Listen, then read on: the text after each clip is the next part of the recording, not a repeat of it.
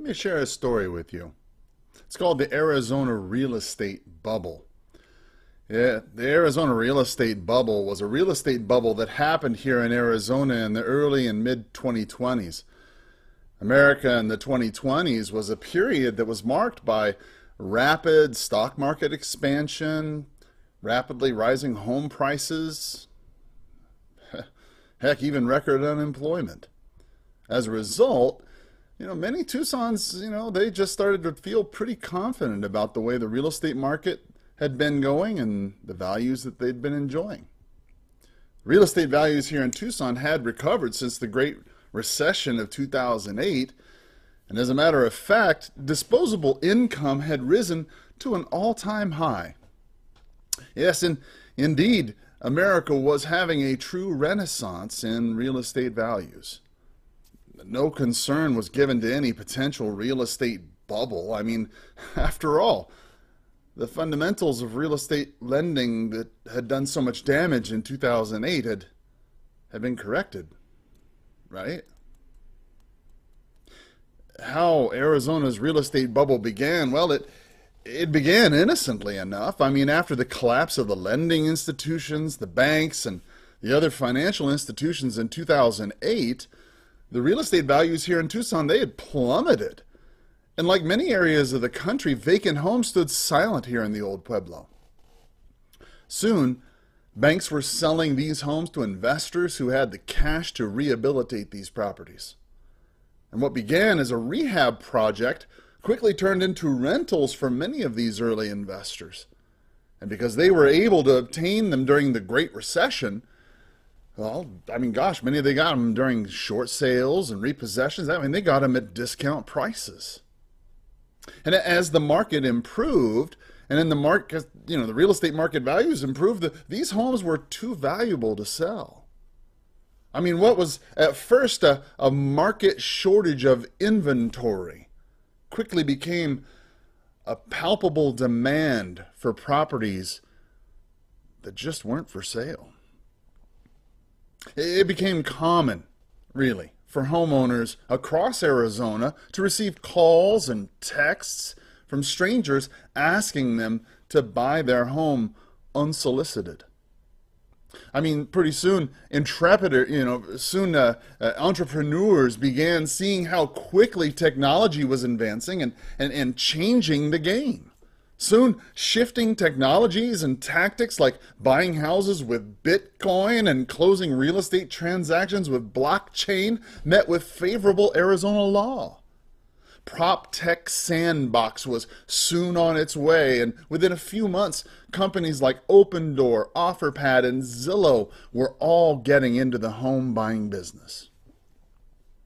It didn't really make any financial sense. I mean, companies like Zillow would lose 72 million United States dollars buying homes. Yet, the Arizona real estate market continued churning ahead, and even when residential appraisers across the country overwhelmingly warned the Consumer Financial Protection Board about the potential dangers of raising the minimum appraisal threshold, the FDIC voted to raise the appraisal requirement ceiling to $400,000.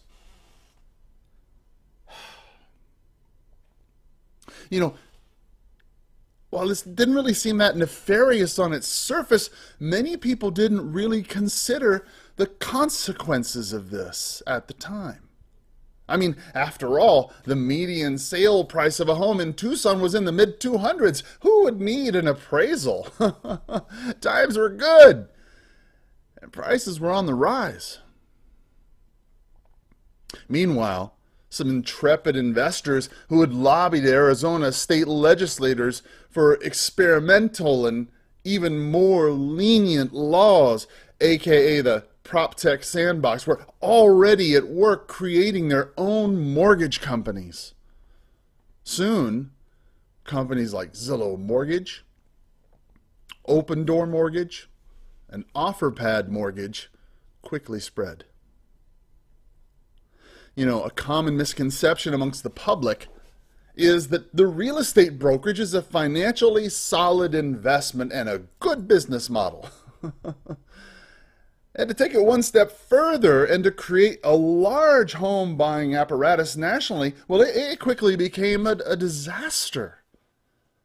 Large companies like Zillow lost $72 million their first year while buying homes across America. However, it wasn't without a gain for a purpose. For everyone knows that the real money in real estate is made in writing the loan.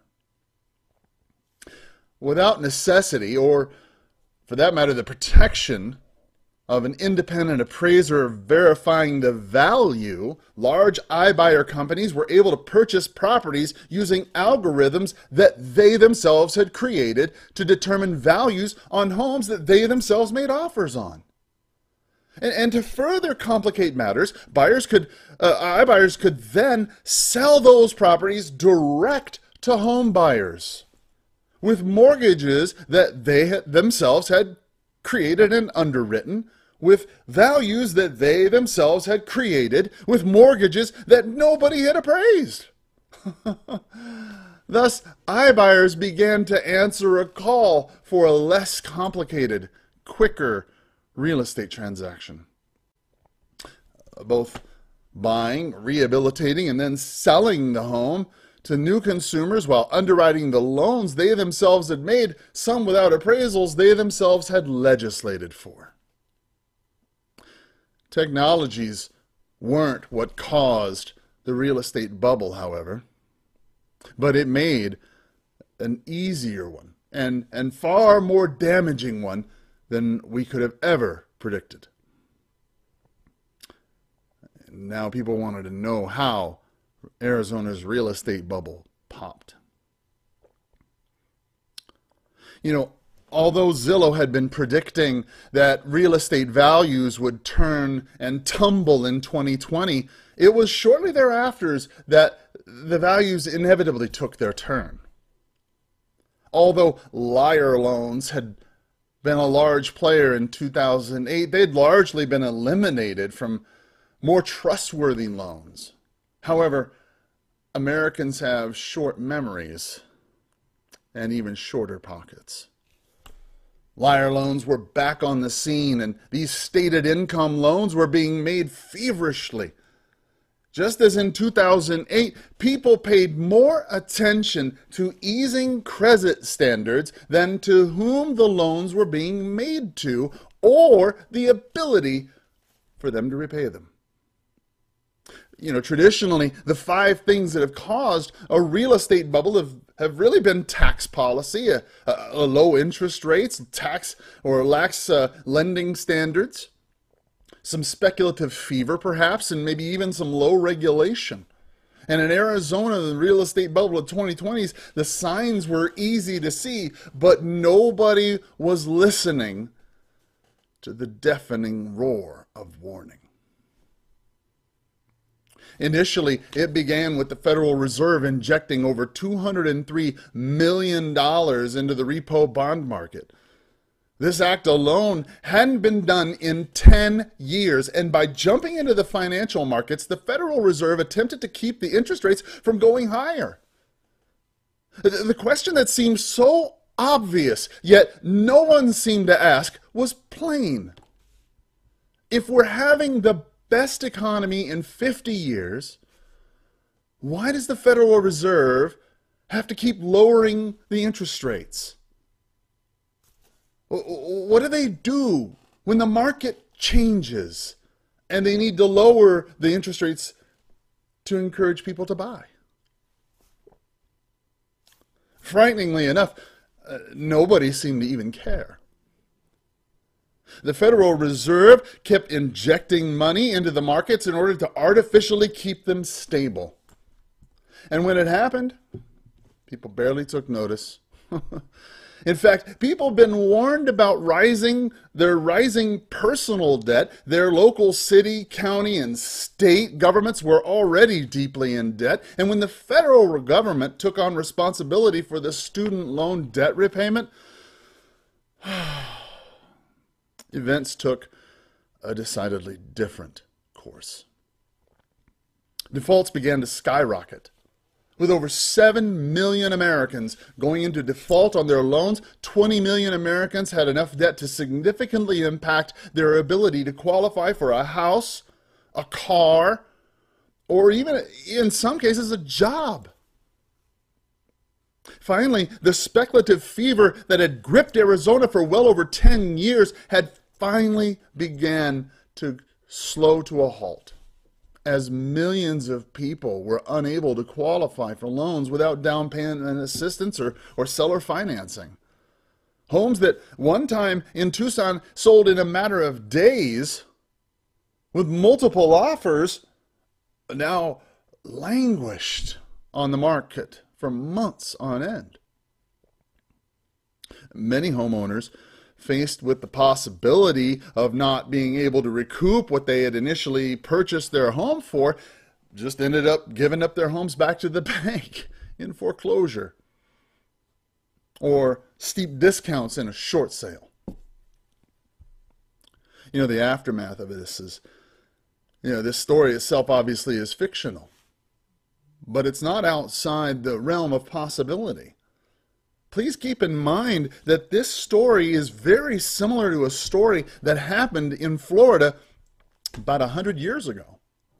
We tend to think that we are immune from the same mistakes that they made in the past. However, by quickly reviewing the history of our predecessors, we can find important lessons and see where we are making the same mistakes. And one of the most important lessons that I have learned from this story is how history repeats itself. I have been an investing realtor and a broker here in town for over 23 years, and I have seen the market come and go. Trust me when I tell you, this market will change soon. With that in mind, what lessons can we learn? For one, if you have an unwanted home in the Tucson area, now is the time to sell it. Don't wait for some national event to cause values to go down and you to lose your opportunity to sell it at a premium. Regardless of your home's condition, this is the time to sell. If you've got an unwanted home here in Tucson and you'd like to sell it fast and without a hassle, then contact me today, 520-403-6227, and I'll give you a fast, fair, no obligation offer on your unwanted home or land. Thanks a lot, and have a great day. Bye-bye.